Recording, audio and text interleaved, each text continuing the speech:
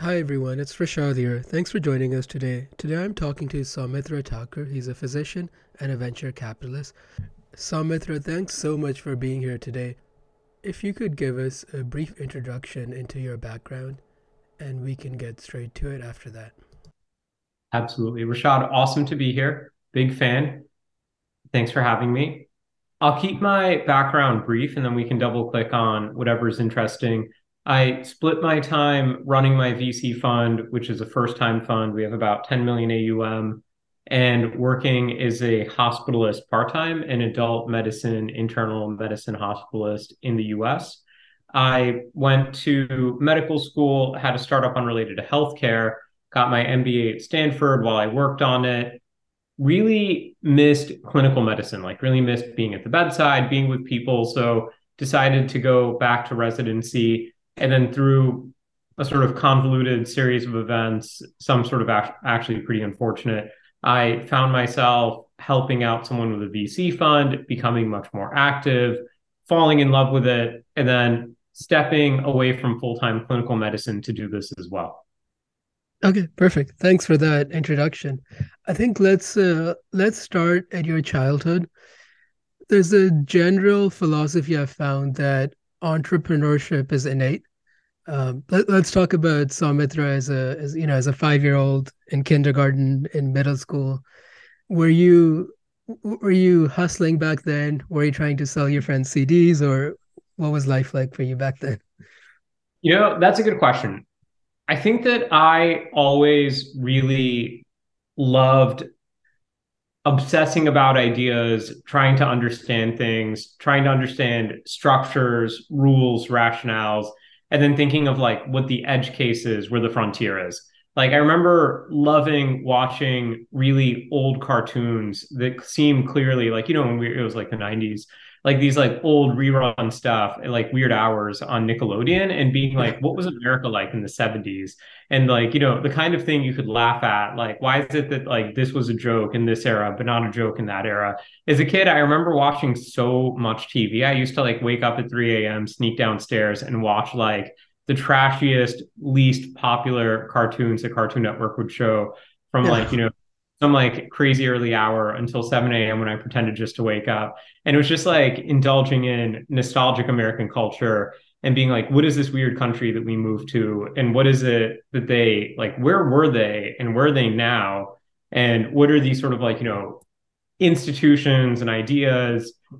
I think that that was like a really big part of my childhood. And it kind of, I was 5, so it would take like sort of trivial forms. And I think that that was the thing that stayed with me throughout. I would say that I've always been really bad at selling. I've been really bad at like closing, but I always just loved ideas, theories, and possibility. And I feel like as a VC, like what I really love about very early stage stuff is someone will come to me and be like, I got a weird way of doing things. And it's cool just to sip tea, stare at a wall, and be like, huh, mm, interesting. Like, does this make sense? Does the science make sense? Does like the politics make sense? Does like how does it fit into like a regulatory culture in this country? Like, yeah. what would the world look like? I feel like that's like the adult version of that weird thing I did as a kid. No one knows about this. I think my parents had a suspicion that I was doing this, but no one knows about this early morning cartoon thing that, basically led to this habit now. Yeah. Well, thanks for sharing that with us. And if Mama Saumitra is listening, your secret's out. I think the next question that I'd like to ask is you talk about it sounds like you had a keen eye, almost an engineering eye, to break things down into their first principles. Um, Danny Kahneman talks about using a structured approach versus intuition for decision making. Investing generally, as per his decision, would fall into a low validity environment. You're not getting repeated feedback, and you need a structured approach, and you cannot rely on intuition. What are your thoughts on how much intuition you use in your investing thesis, and how structured are you? Totally. We're big Kahneman fans. Whenever we do deal meetings, we take all of the startups that we're considering, we score them based on different metrics. We predefine ahead of time what the metrics are. We each assign our own weights, being like, for me, this is really important. For like, Brandon, these things are really important. And then we rank them and we try to get a sense of directionally where does everything fall. We do that to get to sanity check what we're doing, to make sure that we're really chasing quality. We're not chasing, shiny things just being shiny. We're not chasing hype. We're like really doubling down on what we identified during a calm, rational, system two period as our strengths and investing along those lines. We don't take it literally. So if something is a 34, which is pretty high on my scale, and there's another deal which is a 32, I see them as approximately the same, even 28. It's like, kind of arbitrarily precise. So it's good for getting broad buckets and being like, these are better deals, these are worse deals. It's been needle moving. There have been a lot of deals that I thought this is awesome and I'll do this and I'll say this is a great deal for somebody. But I could probably grow money doing it, but it's not part of my thesis. It's not part of my strength. I'm not particularly confident that my vision in this bet is good, that I'm going to be value add. There are better bets that I can make. So I found that to be the first Kahneman principle that was really helpful. The other is, if you want to source the best founders, you're going to have a portfolio of people who looked like, all sizes and shapes of people. It's going to be diverse. By virtue of being good at sourcing and really getting into the best deals and being truly based on merit, your deal founders will all look different from each other. And I found that my first impression is often very wrong, especially if folks aren't from my in group, which is a super narrow, very, snobbish elite in group. They may miss certain things and they may like not nail the first impression, but they may have an awesome deal, especially in our field, which is so technical. I make it a point that I never put a lot of weight on first impressions. One of my favorite portfolio teams really irritated and upset and offended me for like our first several interactions. And it was entirely just like a mismatch of how we communicated. And I made it a point being like, irritating, but I'm going to set these feelings aside. I think it's a bad first reaction. I'm going to keep an open mind. I think there's possibility here. And now I love working with them. And in general, I think this is something we do really well. We're like, not first impression, not gut, like, pattern fitting. This is someone who looks like someone famous. I'm going to invest in them. We're really doubling down and being like, who is this person? What is their specific kind of company? If they do things I don't like, is a part of a coherent strategy that makes sense. Perfect. I'm really happy you mentioned the communication mismatch, because I feel like so many people overlook potential great deals because they meet someone who doesn't communicate like them. I feel like we are a pretty good communication match, but maybe you could go deeper into what are some different kinds of communication styles or philosophies, and where exactly was the mismatch. Totally. I think that there are three really broad axes. One really big axis is age, one really big axis is geography, and a third is sector specificity. I may need your help reminding me of these three because I kind of made this up on the fly. For age, there's a way that people who are in their 20s and 30s generally build a company, a certain approach and attitude and like system they take. There's another way that people who are in their 50s or 60s, especially people who've been serial executives who've done it a lot, will build their companies. The difference is huge. Everything from how they communicate to what they emphasize to how they make trade-offs in terms of like, spending and bringing on certain senior hires sooner. Oftentimes, the whole approach to the company is very different. Both can be really effective. Both can be very potent in a very technical field that favors insiders. There's a really strong advantage to being good at it before knowing everyone and doing it, but it's going to be a company that looks very different from how a consumer tech Silicon Valley company may look that's, incubating down the road. The difference is often very subtle. One company will send me beautiful material made in Canva. It involves a lot of really cool pop art, cool colors and things. The other one will send me an investor update and it will be a well-formatted PDF that's included as an attachment. and they'll be like, hi, this is our investor update. Please see it as an attached PDF. It's very subtle.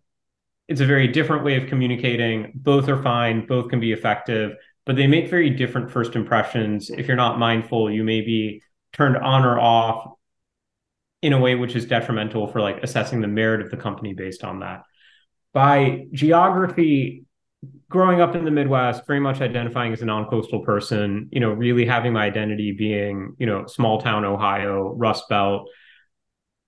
There's a certain attitude and pretension that you see in certain regions. There's certain like university cultures that are quite powerful. And when you leave those ecosystems, oftentimes founders they often speak in a very different way. They build their company in a different way. And the third is when you have folks who are deep insiders, who are like very subject matter experts, the way they talk versus say generalists who are new to healthcare, the way they talk, it could be quite different. The actual fundamental thing they're doing may be quite meaningful, may even be identical, but they may tell it in two different ways. One may speak in abstractions and archetypes. One may speak in such incredible detail that you sort of lose track of the big picture. They make very different first impressions. You have to check, who is this person? Where are they coming from? Where do they assume I'm coming from? What kind of story are they telling? How do I really dive down from like the way they're framing it to like the specific engine of what they do and how they create value? And for me, I have a lot of baggage around. Sometimes I'll hear something and I'll say, like, my gut will go in the wrong direction. If someone pitches me and it's too abstract and conceptual, it's very easy for me to dismiss it and be like, this seems fluffy. I don't see this as being valuable. I really have to dig deep. I think, by virtue of like med school and being very much like, well, what protein are you drugging? Like what like secondary messenger cascade are you? I skew better towards details. But there's a lot of people where they're doing something quite detailed, just the way they storytell is quite different. So those are some of the areas where I feel like for me personally, I have to check my first impressions. I've been way more effective by looking beyond this and finding founders who are awesome, seeing them for where they are instead of where I think they are. Okay, perfect. It sounds like you've and I just have a question I want to ask before we get to this point, but it sounds like you have a very clear understanding of your own biases. So I would like to ask you how you got to that. But before, I want to clarify that there's a lot of noise in the space that you must talk slow, you must be almost monotone and emphasize each word. And it drives me nuts because I like when founders are excited when they're talking at a million miles per second. So I just want to get your perspective on, do I need to really tone down my voice and talk like this, or can I be excited? Can I talk fast? Is that okay? And how do you perceive people who talk in each manner?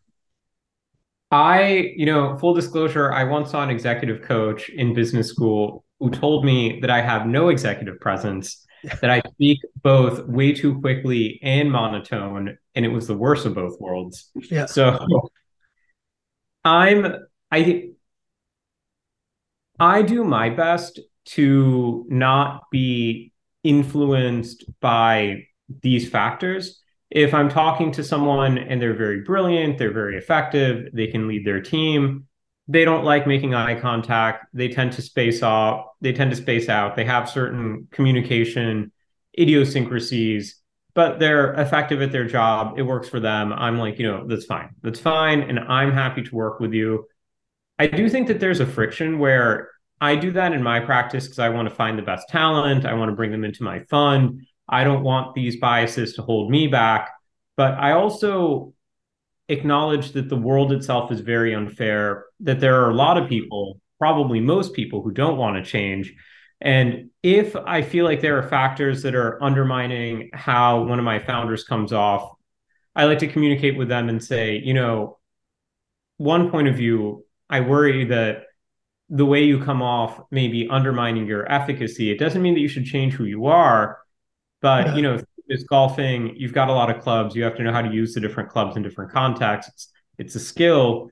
This is a way of communicating in this specific context that will make you more effective. Don't change who you are. Don't change Yeah. your values. Don't change this part of you, but see it as a way to, meet people who aren't willing to meet you where you are and probably they won't change on a human time scale that's meaningful. So, it's like a situation we got to deal with. I don't enjoy that, but I find Yeah, that fair. I think that's fair. Um, let's talk about it's really difficult. As something I've been working on, and the Vipassana I did, I think we spoke about that before. How do you know your intuition is leading you wrong? And how do you obtain such deep knowledge about your own biases? The most the most painful thing to find out is something you don't know. The normal reaction when you find that is to panic and to feel really unnerved. I really enjoyed business school where I did it because there's this very strong culture of getting that kind of feedback and being getting really hard feedback that gets under your skin of how you come off.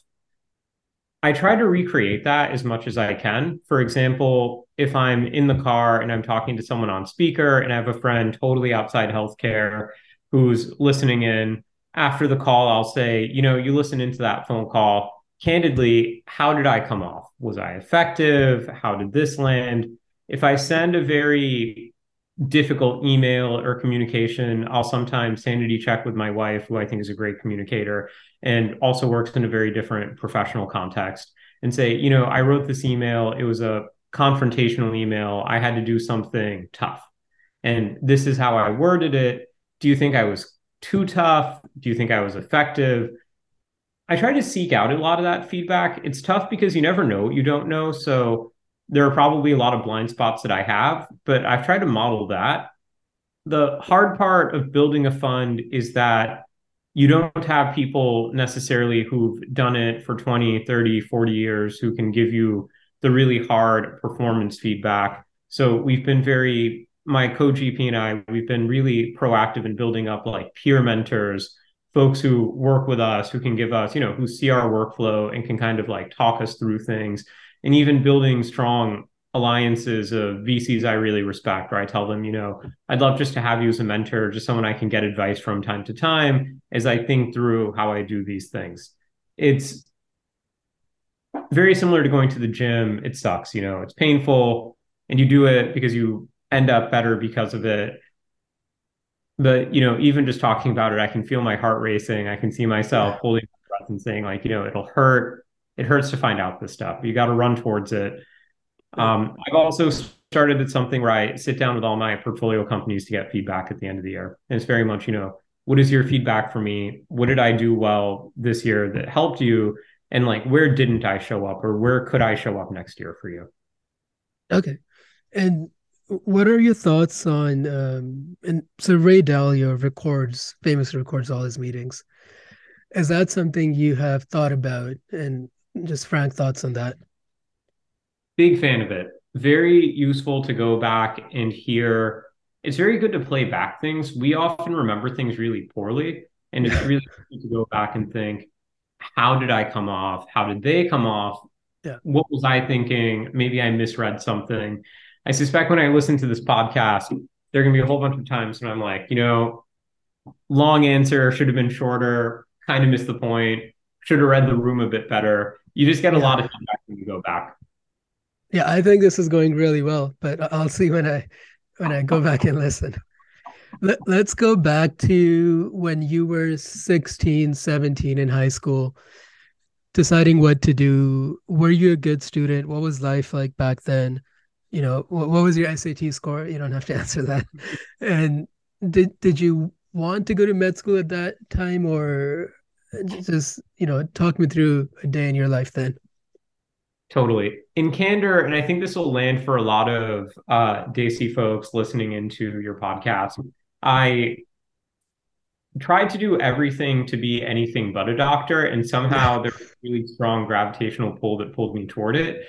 When I went to business school, I actually thought I would never come back, and it was this strange, delightful feeling where I was like, it was actually pretty cool to walk around the hospital and heal people with medicine. It felt like Harry Potter, where I could say, this thing that would have killed you 100 years ago will definitely 100% go away. You will walk out and live as if nothing happened a month later. This will be a tiny footnote, in your life. Would have been fatal 100 years ago. Literally just using knowledge and physical exam and drugs, we can like heal you. It was cool. It was cool to hold people's hands and cry and like, really get through it. All of that stuff that made me love medicine, I didn't really know or appreciate when I was 16. I really loved things like speech and debate, where I spent most of my time. Totally loved science research competitively, going to science fairs, et cetera. For the same reason, really, really love mock trial just to get thrown into this world of understanding this hyper logical, totally arbitrary system that was constructed. Those were things that gave me the most joy. And I really loved hanging out at Barnes and Noble in coffee shops with I grew up in Ohio. There wasn't really much to do with that and walking around the mall. It was a pretty wholesome place. There was a lot of going to those places and just, talking to people, getting a really big sense of, personal color, talking out ideas and things. We were like, very pretentious 16-year-olds, walk around Barnes and Noble, pick books off the shelf that we aspired to read to, most of which to this day I've never actually read, Yeah. and get lost in ideas. That was a big part of me at 16. Okay. And then when you started med school, first year of med school, did you know you would be a hospitalist? And if not, what did you want to be?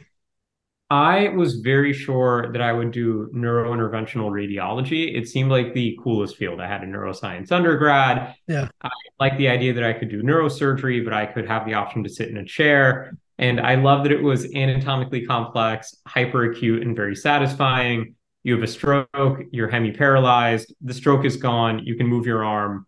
Cool. It's cool. Yeah. Tedious, 12-hour procedure where you sort of pick away at it, with your fingers. But everything about that I just thought was awesome. It was where all my research was. It was where all of my extracurricular time not working on my startup was. It was painful to leave that behind, but I had this moment of truth where it was like, there are other things that give me joy. Yeah. This isn't the field that'll make me happy, even if it's the field that like in my head, I really want to do. That makes sense. I think that so I don't think I knew when interventional radiology was first of med school, but that is a field where you have to be on call so much. It is your life. It's hard to do it as uh, just work per Exactly. se. Yeah. Exactly. That was exactly my problem. It would be, I could do it. And mentors told me, if you do this, the people who succeed are happy to have no life. They're happy to Yeah. be at peace knowing your marital life will never be important, your family life, your social life, they'll all come second. If you truly are happy with that, then this is a life for you. Okay. And tell me about when did you meet your wife and how was the first date and how did you woo her? We met right as I was leaving Stanford. I was in business school at Stanford. I was leaving to go back to med school in New York. I met her through an online dating platform, and it was entirely by coincidence because she was based in San Francisco, but her office was in Mountain View. I was in Palo Alto. So we connected, we talked. I think she started off by saying something like, I see you have a lot of degrees. It Yeah. makes no sense. What gives? Like, yo, dude, like, what's your deal? Why are Yeah. you into so much? Which was a great intro and it worked out. And we had coffee and we just talked about all the books we love. Pretty sure Kahneman came up a few times during that. We just talked about all of the stuff we love, the ideas we love, how we feel about life, how we feel about work. It was a very fun, intellectual, deep, sincere, candid conversation. And we had a blast. And then we were like, let's throw caution to the wind. Second day, I'm moving, you're here, who knows? And Yeah. then afterwards, I was out of the area and she hit me up and she's like, who knows? Who knows? Let's give it a shot. Let's keep dating.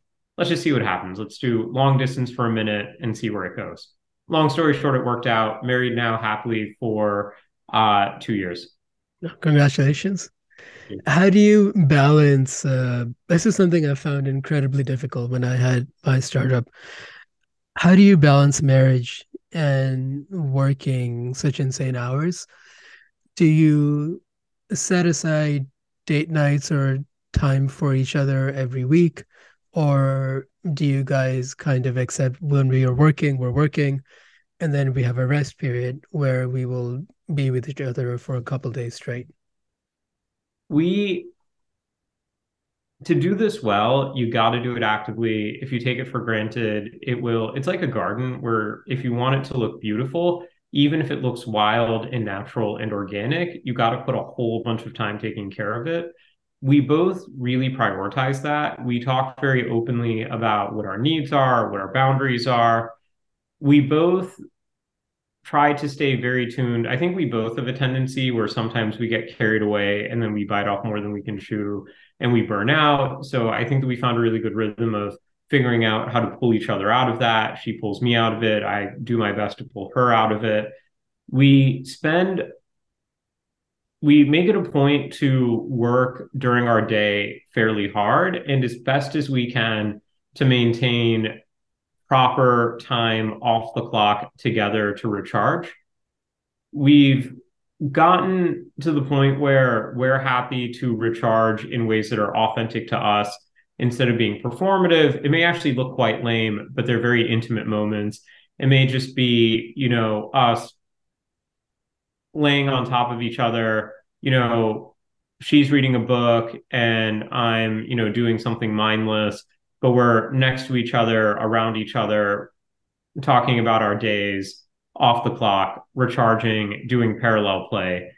We make it a point at least once a quarter to do some kind of more ambitious vacation that we're really excited by, and at least once or twice a year to do kind of a bigger vacation and always have something that's more big and formal that will sort of blow up the routine. Okay. I think that will give our listeners and myself a good framework. We have tried different strategies, and what works best for us, I think, is just taking things organically, but Mm-hmm. ensuring that if we haven't had time for each other for a couple of days, then we have to almost schedule it in. It gets more difficult with kids as well. Let's go back to medical school. How did you decide to pursue the MBA? And would you recommend it to physicians who are looking to A, just venture out of medicine, and then B, go to start a fund down the line at some point? Totally. This is a great question, Rashad. I did the MBA originally because I had a startup unrelated healthcare. I thought very seriously that I would pursue it and leave med school behind. And I couldn't convince my parents to let me do a gap year, but they were very open to me doing a second degree. So I decided to do the MBA for those reasons. These are bad reasons to do an MBA. I would say that for most people, the MBA is very expensive. If you don't have a very tight use case for how you'll use the MBA, there's a good chance that you won't get value from it. If you want to do a surgery subspecialty or certain other fields, there's a decent chance that the MBA will be a liability. I've heard this from a lot of folks where it's frowned upon, it's seen as suspicious, they're fairly intense programs, and you're more likely to drop out. I've had a lot of friends who are all out elite applicants for their surgical subspecialties not match because they did an MBA and it alienated a very key department chair or someone else. So I would recommend for most folks, think very hard. Think about if instead of taking out, six figures in debt to do a graduate degree, what if you use those six figures of debt to do 20 angel list investments sometime down the road? That would probably be more material and more helpful. What if you take that time and you do a research year and you end up going into a field of medicine that you really love? What if you take that time, you just do a straight up sabbatical and you throw yourself at a digital health company or something else, doing something operational and getting hands-on experience? If you really want to leave healthcare and do something else, I also think the alternative is go work for Bain, McKinsey, or BCG. Instead of paying 200K, get paid 200K, Yeah. get the same equivalent credential and avoid, taking off time. I Okay, would say perfect. a lot of the folks who push you to get the MBA, I think, are administrators who see it as an awesome revenue source. Like Yeah. you're very credit worthy. It's so easy to add another, 200, 300K of debt onto you. It's not their problem because you deal with it 10 years later. And I feel like for most people, it doesn't make enough of a delta. With that said, totally love Stanford. Awesome program. I got a lot out of it. A whole bunch of my MD MBA friends are awesome and very happy that they did it. But I think that many people fall victim to an industry that over promotes the MD MBA. Okay. So I think a common mantra almost is the MBA is worth the network it provides you with. For yourself, how much did it help raise your fund? And if you did not do the MBA, would you think you would still be successful in raising the fund? It's a good question. I think a very elite MBA is worthwhile. I think that a prestigious but not hyper elite MBA loses valence. And it's like an inverse power law. There's a pretty big drop off, especially because elite versus slightly less elite is still extremely eye poppingly expensive. Yeah. It's worth really scrutinizing and thinking, am I getting my money's worth? Is it totally worth it? It's hard to say. I think that it adds credibility to strangers from afar. And it's definitely one tool that I have. A lot of being a VC is reputation management. It's thinking, how do I present myself a certain way? And it's definitely a shorthand to say, I did my MBA here. I did this. Like, these are the schools I went to. Yeah. The further along you go, the sillier it feels to say, several years ago I was here. That's cool, but like, it's like being Yeah. like, in kindergarten, people said that I had the nicest smile. Cool, which, that's great, but a lot's happened since then. And like, what did you do with your great smile since then? It's, that's Yeah. cool, like your MBA back in the day from there, but lots happened, the world's moved on. Like, what have you done since then? I think that it's a good tool to have in my arsenal. I think that it definitely helps.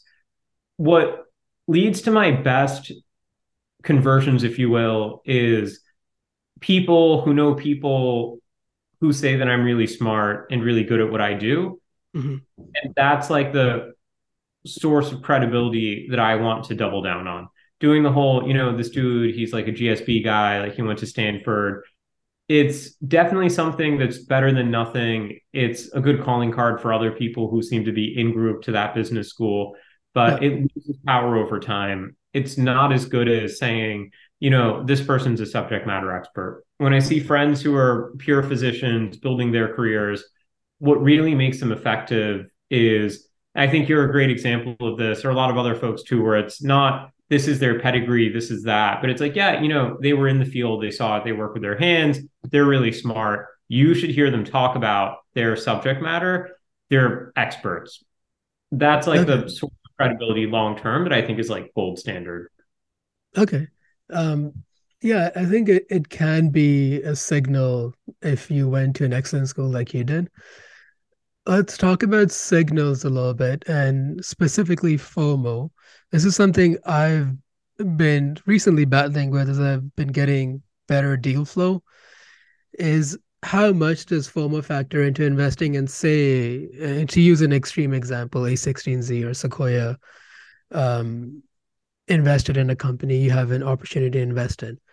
How much is that scoring in your structured approach, or do you completely ignore the fact that these bigger market leading firms are investing? If it's around, which I have access to, and one of the tier one VCs invested prior, then oftentimes there's some secret adverse selection going on. There's a good chance that if A16Z has a portco and they're doing a bridge financing and A16Z didn't take the entire bridge financing, that this is one of their lemons. So I'm like very Mm. cautious about it. I like to, what really helps with the Kahneman index is it takes you back to your basics. For us, we're very valuation sensitive. So if there's a deal which seems the fundamentals are good, but disproportionate to the incredibly high hype-based valuation, if there are non-short-term financial things driving the valuation of the company really, really high, we're particularly good at saying, awesome deal, too buzzy, not for us. Oftentimes, when I see deals that are very pedigreed founders, super prestige, and they have valuations that I think are that give me, trepidation. I've been pretty good as a fund and culturally as a fund saying, this isn't a good fit for us. It worked out well because when the market imploded from 2021 to 2022, a lot of these deals ended up being unfundable, and they're in this weird position where the expectation for their next round without down rounding is preposterous.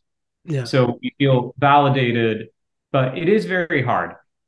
A big part of it is thinking this is my job to grow money by placing it in places that'll grow, or is it to do more and to take very specific bets on top?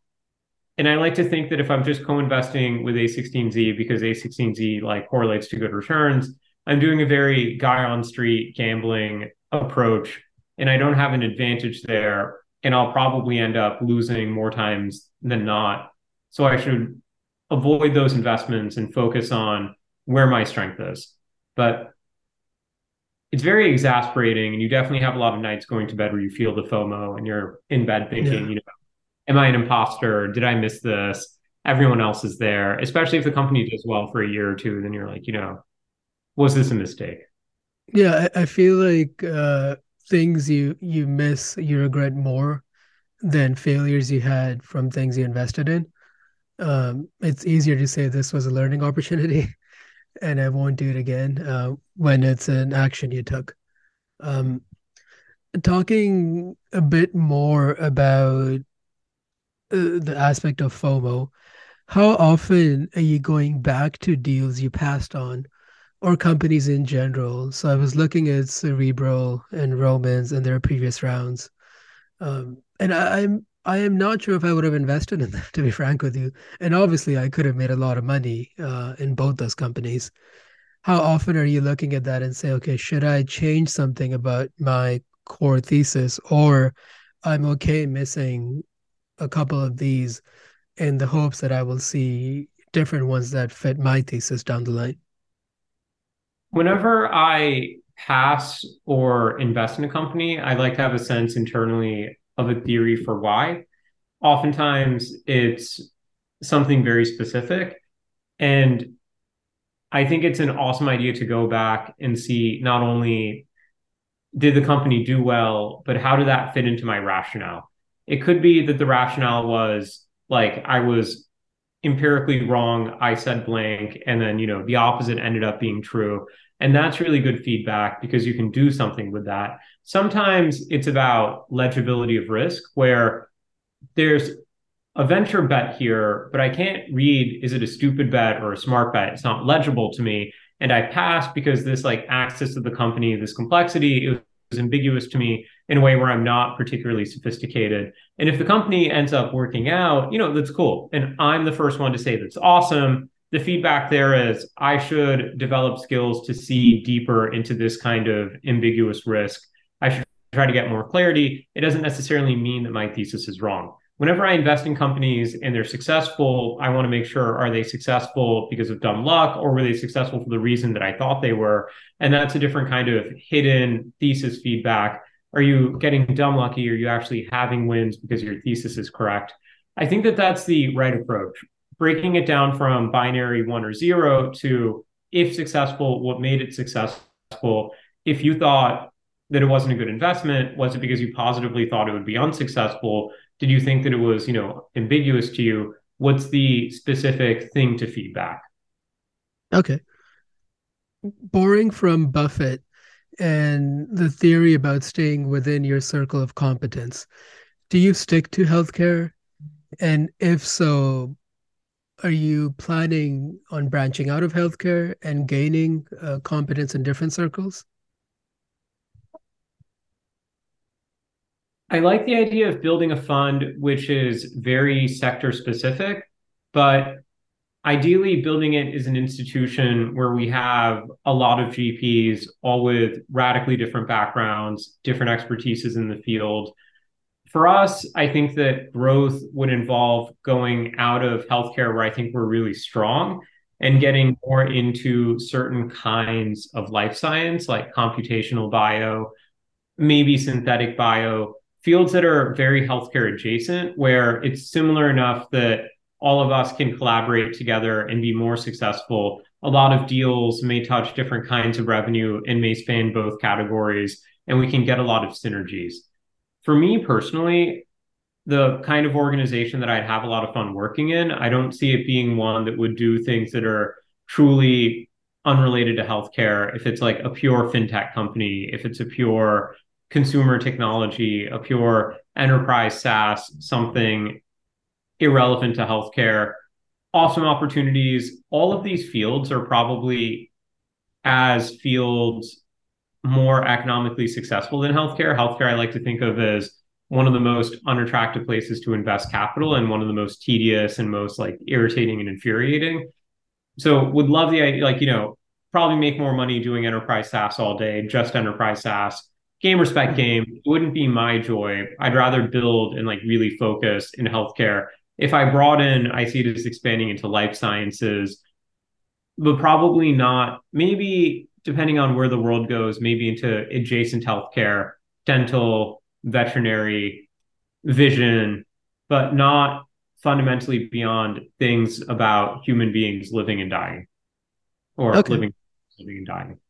that makes sense. I'd like to think intelligence is industry or field specific, Hmm. and I am much more likely to fall to my biases when investing outside my expertise. So this is why I stick to health tech in my investing as well. Very Let's fair. talk. Everyone in crypto is a good example of that. Yeah.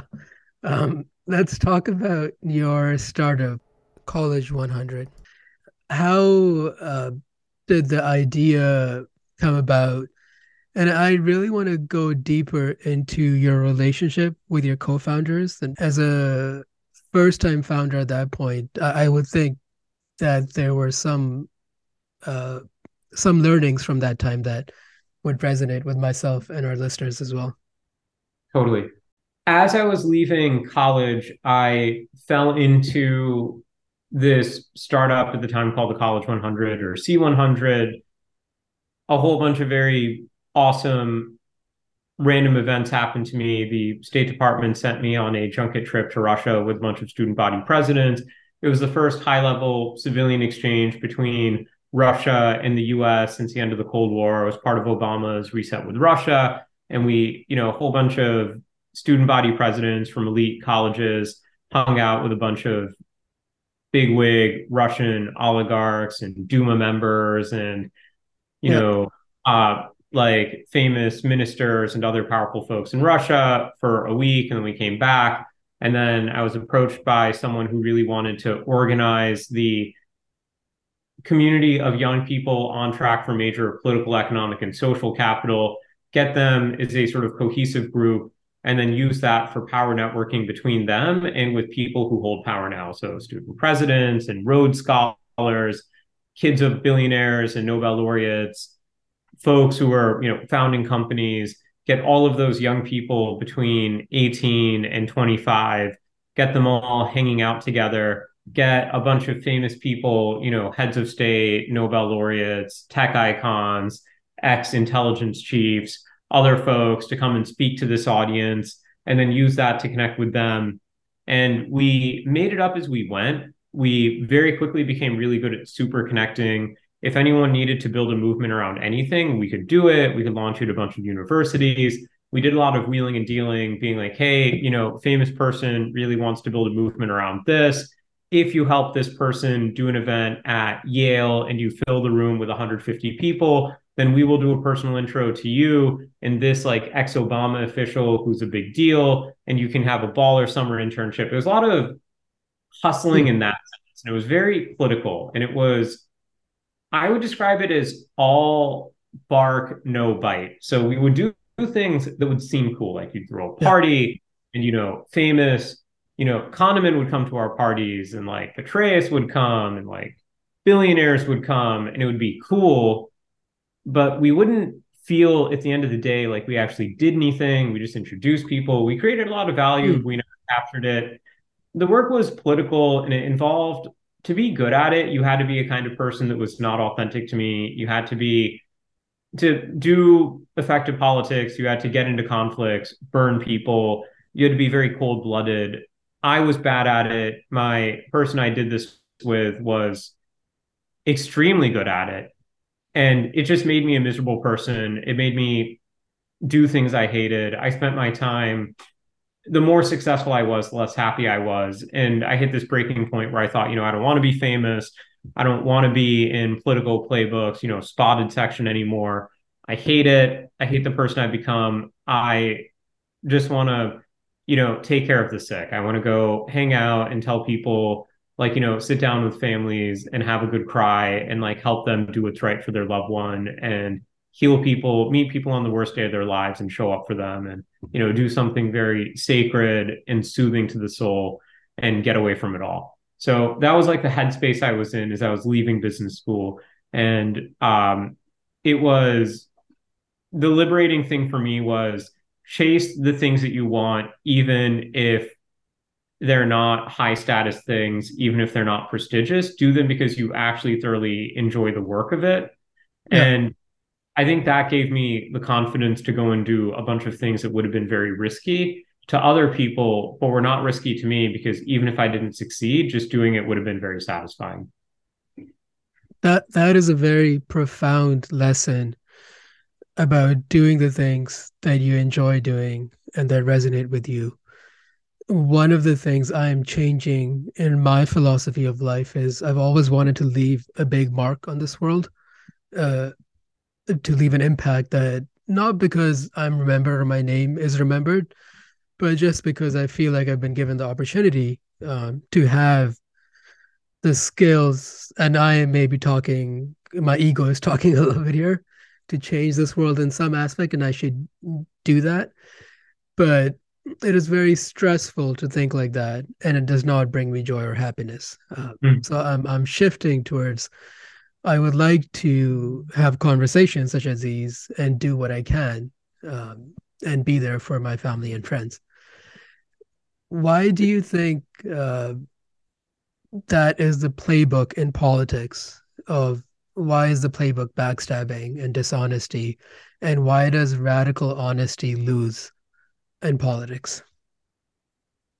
Oftentimes in politics, to be effective, you have to be at peace with things being transactional. If you have something of value, people will value you. If you give them things of value, they will do favors in return, is a price to pay. If you're not bringing anything to the table and you're taking, there's a good chance that no one will say hard no, but they will give you such a soft yes that will never turn into a no. It's, I think that it's a very hard equilibrium to disrupt. You maintain a lot of optionality by being vague and being cold. If you're playing at state, national, or international politics, it's like the Olympics. You have to be the best at doing what you do. So much of what you do is building coalitions and alliances between people who back you to get you where you are, that you have to be very good at weaponizing your soft yeses and nos, maintaining your ambiguity, making, operating in this very transactional way. It's an equilibrium that's always been true. If you read the Stoics and you see how they talk about politics in classical times, if you read, ancient, basically ancient stories from anywhere, a lot of it is palace intrigue stories. There's something very fundamental and human and natural that when it comes to leading people, this seems to be the dynamic that prevails.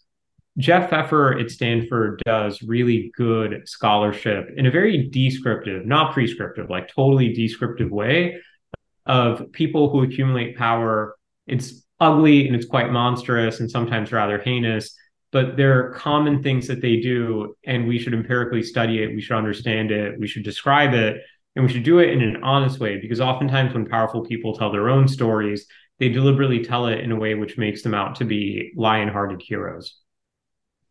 I think that that is very well said, Saumitra. And this is one of my biases. When someone is charming, I instantly do not trust them. This is why you and Which, I talk so well. yeah. We connected early on. Right? This guy. um, Building on that principle, do you, and I think we're getting outside my realm of expertise, anyways, is a democratic republic the best form of government? And in theory, a benevolent dictator would be the best form of government, but such a thing does not exist. Can such a thing exist? And just your thoughts on.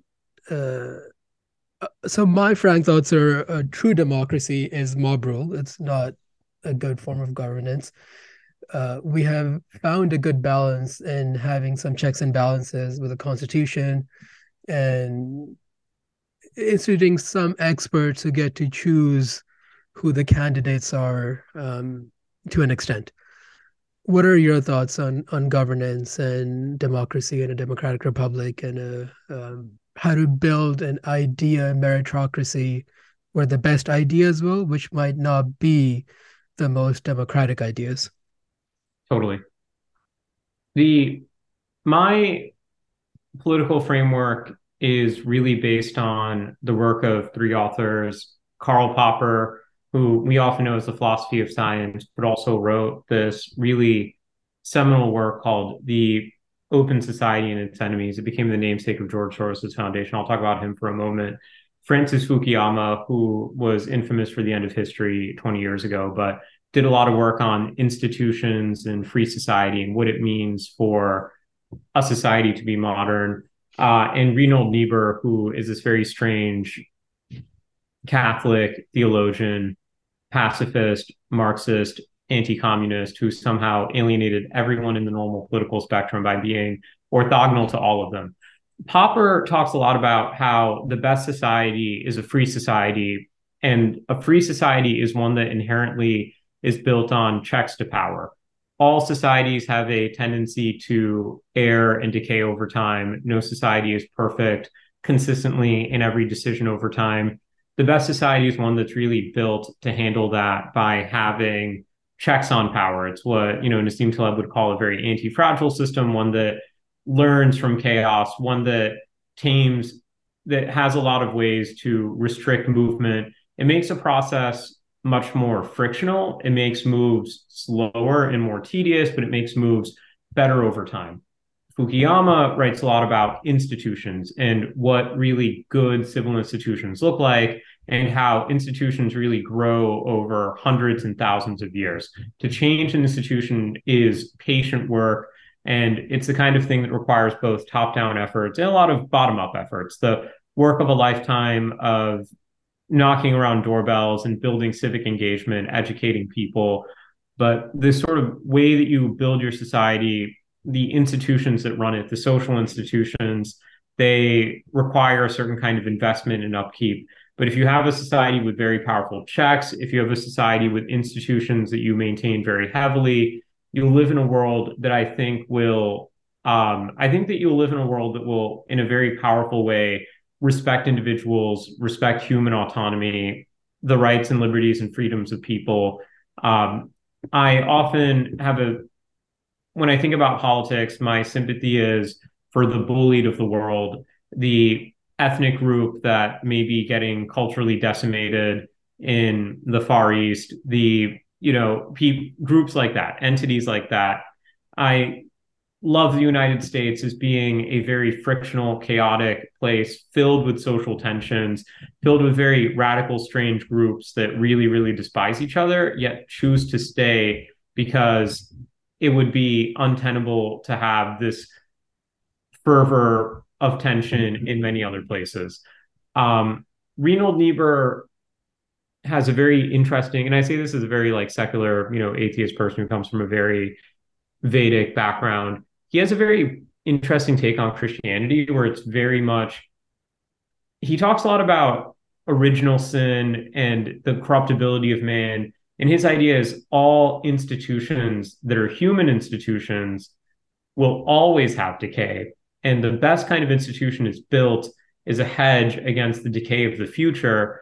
A benign dictator is really a matter of time frame. If you take a benevolent dictator and you extrapolate it over 50, 100, 150, 200 years, no one maintains a hot hand, and you see a certain kind of radical decay. There's a really good empirical work by Ruchir Sharma, who I believe does emerging markets investment at Morgan Stanley. He wrote some books that are both investment overseas, like, like how do you invest in other countries, but also it just breaks down a lot of amazing social science research on what are the economic returns of a developing country with a radical reformer. What if that radical reformer ends up staying in power for 30 years? When do economic returns go away? How do they outperform peers during that time? How do democracies do?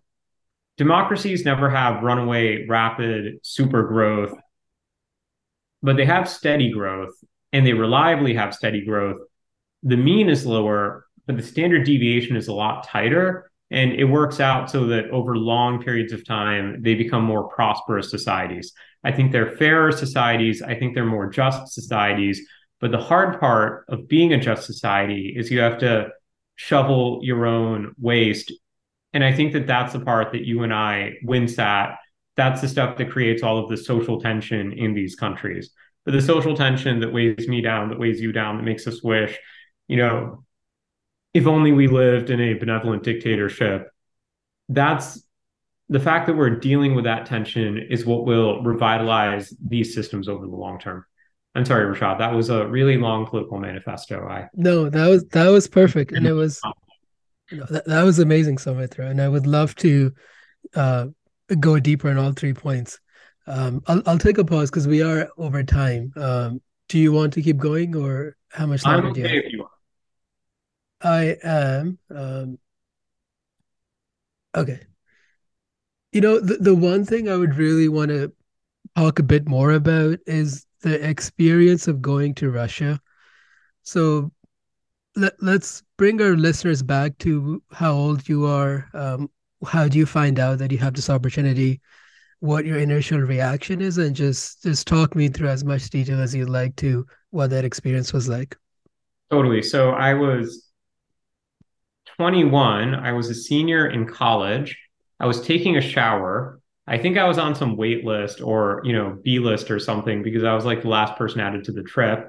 And I got an email from someone claiming they were from the State Department and that I needed to call them back urgently and to mail them my passport. And it seemed like a scam. But also, I was 21 and Yeah. an idiot.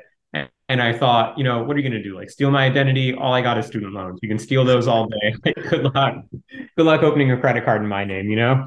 So I mailed my passport and talked to this guy. And then a week later, I was on a plane to Moscow to hang out with a bunch of other student body presidents and meet a bunch of famous Russian people for a week.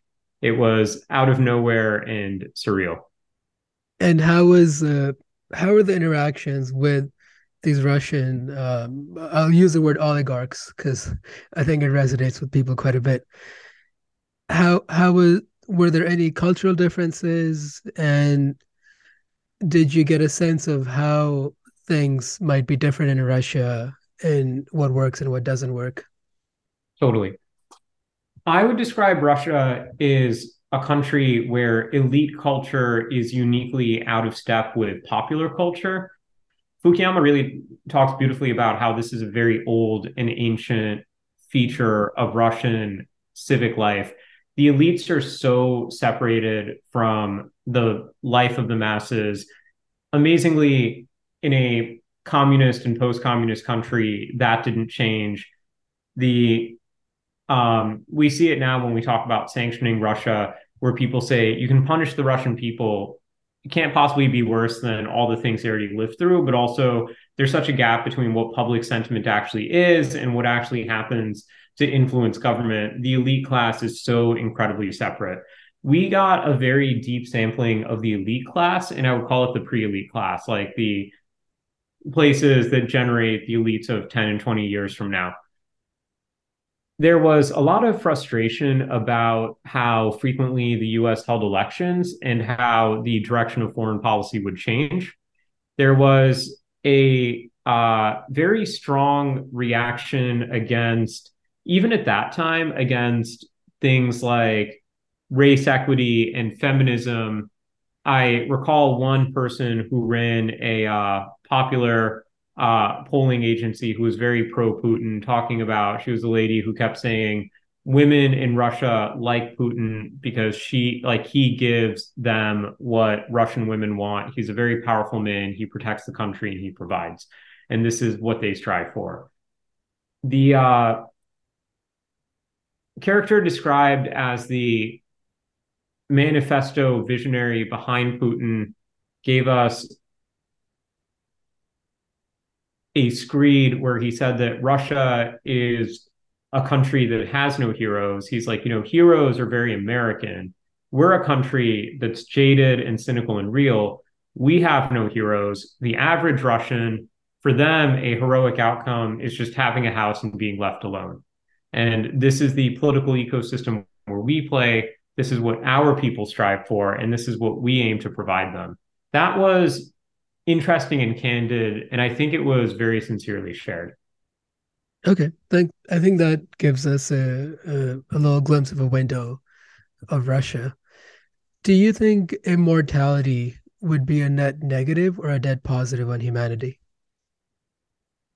I think that immortality with a way to elect out of it would be liberating. We see this in the hospital. People die and Hmm. it's sad. Yeah. And full stop, I think people dying it's sad on the margin, letting them live would be amazing. We've lost loved ones. I'm taking it for granted you've lost loved ones. Everyone has, and everyone will forever. And there's something beautiful about giving people the choice to live forever. I think that in any scenario where people live forever, that you should give them the option in a very dignified way to tap out when they're done. I think that many people would. And I suspect that everyone would be different, some for quite a long time, some for a lot shorter. But I suspect many people would say, I've experienced existence and I've enjoyed it. I've had my share, and it's time for me to, create space for more sentience to exist, more indifferent Mhm. sentience to initialize and to experience life. That would be my take. So going deeper on the concept of there is an expiration date on benevolent dictatorship, do you feel with immortality, people would come to realize that we are sharing this world and we should share the resources? Or will there be a greater divide in wealth with people who have figured out the game, hoarding more resources and compounding their wealth? In a world where I would I toss this out. It's sort of opting out of your riddle with a separate riddle. A world that would have immortality probably would be a post-scarcity world. And a post-scarcity world breaks all of the things we're wired to do and all of Yeah. everything kind of breaks down. I'm not sure what people would do or how they would be or if they would be happy, or if humans could even be happy in a post-scarcity world endlessly. I think scarcity is subjective. I don't think there's an objective measure for the ideal amount of resources as it's very different based on our lifestyle. And there's a couple of studies that have come out. The happiest people are in Burma and Bangladesh, and in Bangladesh they're very poor. And oftentimes they don't have electricity, they don't have running water. There's six of them sleeping in a 4x4 hut, and if they're the happiest and they are not fighting for the very scarce resources they have by our definition, I wonder. if as is something I'm thinking right now. As of 2 minutes ago, I thought it was resources that was the trigger, and that's why I phrased my question like that. But I wonder if it's something else. Status will always be scarce. You make a really good point. There will always be scarcity of status Yeah, because it's so fundamental to people. And money in our culture so closely approximates status that it's easy to think of people will hoard wealth, but almost certainly people will hoard status. There will be in groups. It may be money facilitated, it may not be money denominated, yeah, but it'll definitely be a world that has some kind of status game. Um, the happiest version of that I could imagine, this is stealing a Malcolm Gladwell point, is a world where status is limited, but there's a lot of heterogeneity in what status games people play. And there are maybe 20 different status games, and some people are playing one and some mm, people are playing another. And it gives a chance for everyone to be wealthy in something. And I think that would be a very harmonious world.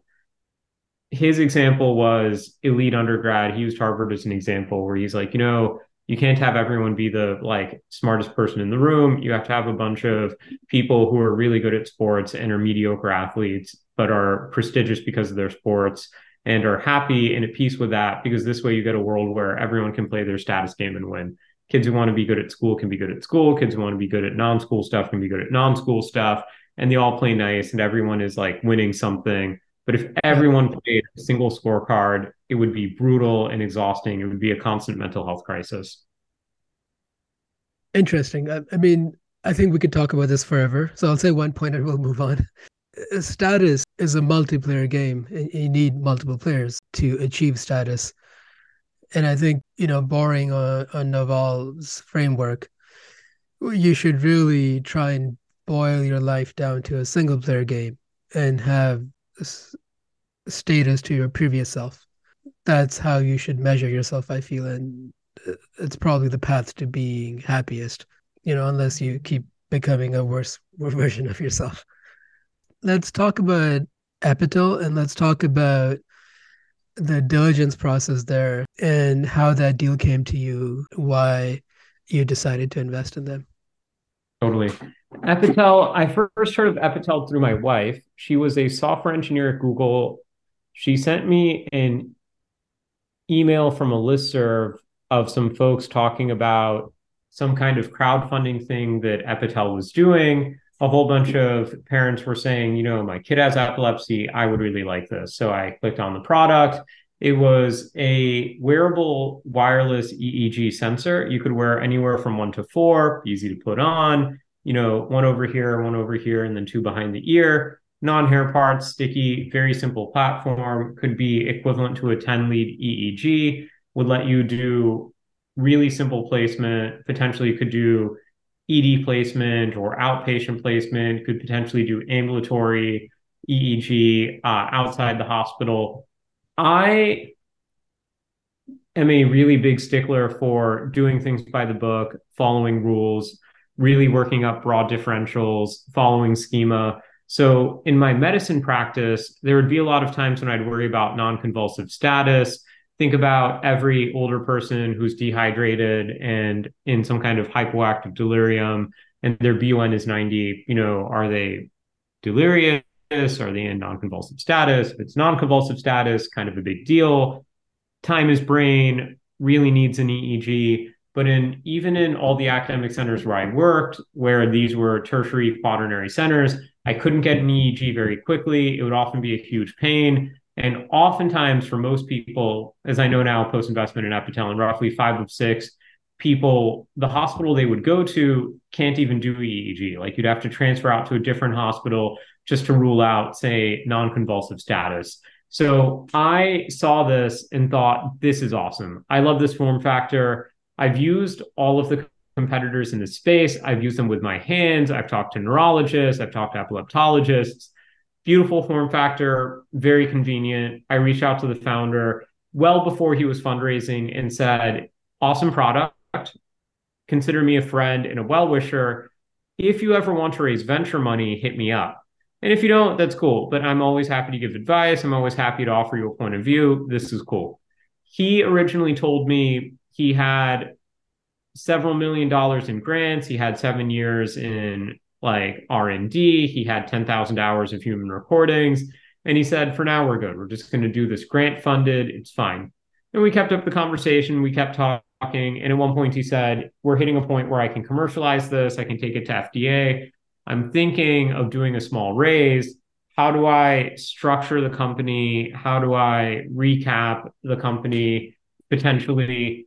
How do I diversify the founding team? I'm really good at this. How do I get someone who's really good at things that I'm not good at and bring them on board?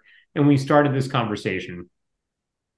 Diligence involved partly a lot of lived experience on the actual use case, the actual flow in the hospital, the failure in the status quo, a lot of understanding who cared a lot about this and who cared very little. The hospitalist cared a whole bunch about this. The ED doctor, the transferring provider, the transferring medical system cared a lot. Interestingly, the academic epileptologist may care very little because, they barely even round on patients in the hospital when they do come in. So for them, the irritation of not being able to get EEG leads at 1 a.m.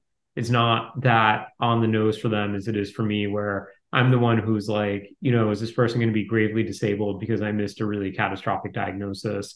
Could this precipitate the person's end of life or something reversible if I caught it a day or two earlier than I'm going to catch it, just because it's so tedious to do this study? So a lot of my diligence involved knowing the products, knowing the space, knowing the workflows, a lot of clinical intuition, seeing it early on, reading the studies, meeting the founder, getting a sense of this person is very strong in these things. This is where I can round them out. Getting a lot of trust, knowing this person over a really long period of time was really fundamental to my diligence. Absolutely. So a lot of it was finding the opportunity, reaching out early on, even before a round, and saying, this specific idea seems like a winner. A lot of it spent deliberating, looking at all the competitors and thinking, what are all of the other EEG, para EEG, other alternatives out there? A bunch of investors, as I shopped this deal around, said, there's this, but what about blank? And I looked at a whole bunch of blanks, and all of them had fairly fundamental flaws. And the flaws were sincere flaws. I made it a point to make sure that it wasn't just me being a homer for the deal that I sourced that I really liked. I took a really deep dive and I thought, this product, it's like years behind in development compared to this. This is a very technically hard problem to solve. Two masters of engineering students spending 6 months on this is less than the person who was doing their PhD when I was 10 years old, who spent, their entire life like thinking about this problem. This product is just like so far ahead. A lot of it was looking at incumbents and thinking, if we bring this product to market, there's already a very dominant traditional EEG alternative. They've raised hundreds of millions. Do we have a very clear strategy for how we can compete with them? I spent a lot of time thinking about that as well. And med device in general is a very unattractive asset category. It's very hard to do deals. So I also spent a lot of time thinking about, how are they going to use capital? How can I reduce the capital they use? How do I make sure that this is the most efficient operation, the lowest cost operation? How do we get as much non-dilutive funding as we can? Okay, perfect. Thanks for outlining that, Saumitra. I'll ask two more questions. First one, what is the ratio of your inbound to outbound deal flow? And is one of those better deals, you think? Totally. Let me clarify. What do you mean by outbound deal flow? Like So deals were outbound, proactively. yeah, like Epitel would be, I would define as outbound. That's a good question. I would say that inbound, in terms of cold outreach to me, the ratio is very poor. It's approximately zero, mostly because an overwhelming number of it is wrong sector, wrong stage. Anything brought to me by an investment banker for pre-seed or seed is usually a company that's essentially failed already before launch, or is a company where the founders probably are not able to operationalize and build their company. Most inbound I get otherwise that's truly from the company. I always try to keep an open mind. I could be better, but I always do try to click through, read through everything. I'm doing one of my growth areas is to close the loop and give feedback to people when I say no. But in general, it's fairly low. From inbound from friend investors is fairly high, just because if someone put money into it, it talks, it's Yeah. been diligent, it's been thought out. So that hit rate is fairly high. I make it a point to regularly check out all the big accelerators, check out all the campuses. I do it a thing to try to spend some time just sitting around Stanford, being around, and people can come up to hit me up to keep a pulse on what's happening. I also hit up my portfolio founders all the time to say, let me know what you hear. What are your friends doing? Who are you mentoring? Keep me posted. And I try to volunteer for anything I can, where I just get exposure to folks building companies so I can get a sample of what's interesting that's out there. So I think that I do a modest amount of outbound. There are probably VCs who are a lot better at outbounding than I am, but that's my general approach. I try to have circles that I kind of wide, non-overlapping circles that I receive gold from.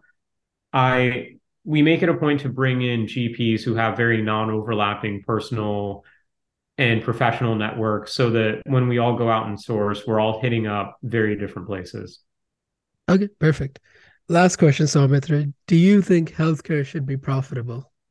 In a good world, no. In the flawed world that I think you and I are probably on the scale of my lifetime and yours forced to live in, Yeah. done right, it can align incentives and make everyone better off. Done poorly can lead to a lot of regulatory capture, rent seeking, and professional society extortion. It's one of the things that made me really love healthcare is that it's all political risk and political economy. In a sense, I never really left politics. This is just the most political part of our sector. Yeah. It's very fun to support people who are doing something cool and subversive, where you get to eat the lunch of bad actors who are extracting rents in the status quo. You can unlock a lot of consumer surplus. You can break up a lot of cartels. You can make the world better off. This is a lot of the sort of free society politics stuff that I really loved doing back then. I Yeah. love doing in healthcare for this reason. Profit is a double-edged sword. We should see it with nuance. Yeah. In a very flawed world, it can get many people to do things that at least move us forward.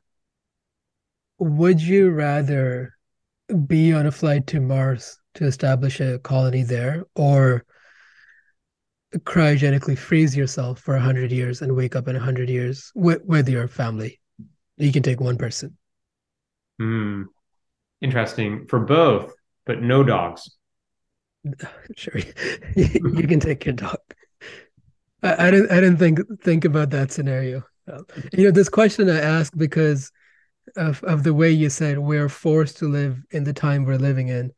And I wondered if you would want to live in the future. I suspect you would not want to live in the past, or would you want to live right now in a different world, and start over, given that you will be under the rule of Elon, for better or worse. That's a good question. If I had to pick between those two scenarios, I would be curious about Earth in 100 years because of the potential for 100 years of technology to reshape people, for people to reshape the environment we're in. It would be probably weird, probably worse in many ways, maybe better in a few. And I think it would be really fascinating to explore that.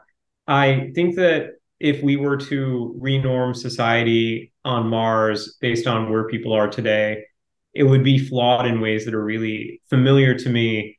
We'd just be seeing it in new ways, but it would be like the same flaws. And I'm curious if in 100 years, maybe the flaws will be different, the world will be different, and there will be something, intriguing and exciting. Yeah, I think that that's an excellent answer, and I'm completely on board. We have come a long way, even in the past 50 years, I'd say. Speed of execution and our acceleration and how just and fair our society is seems to be accelerating, even with all the tension that exists in the current world. Well, this has been amazing, man. And maybe we can do it again in the next few weeks. I would be honored, Rashad. Thank you for having me.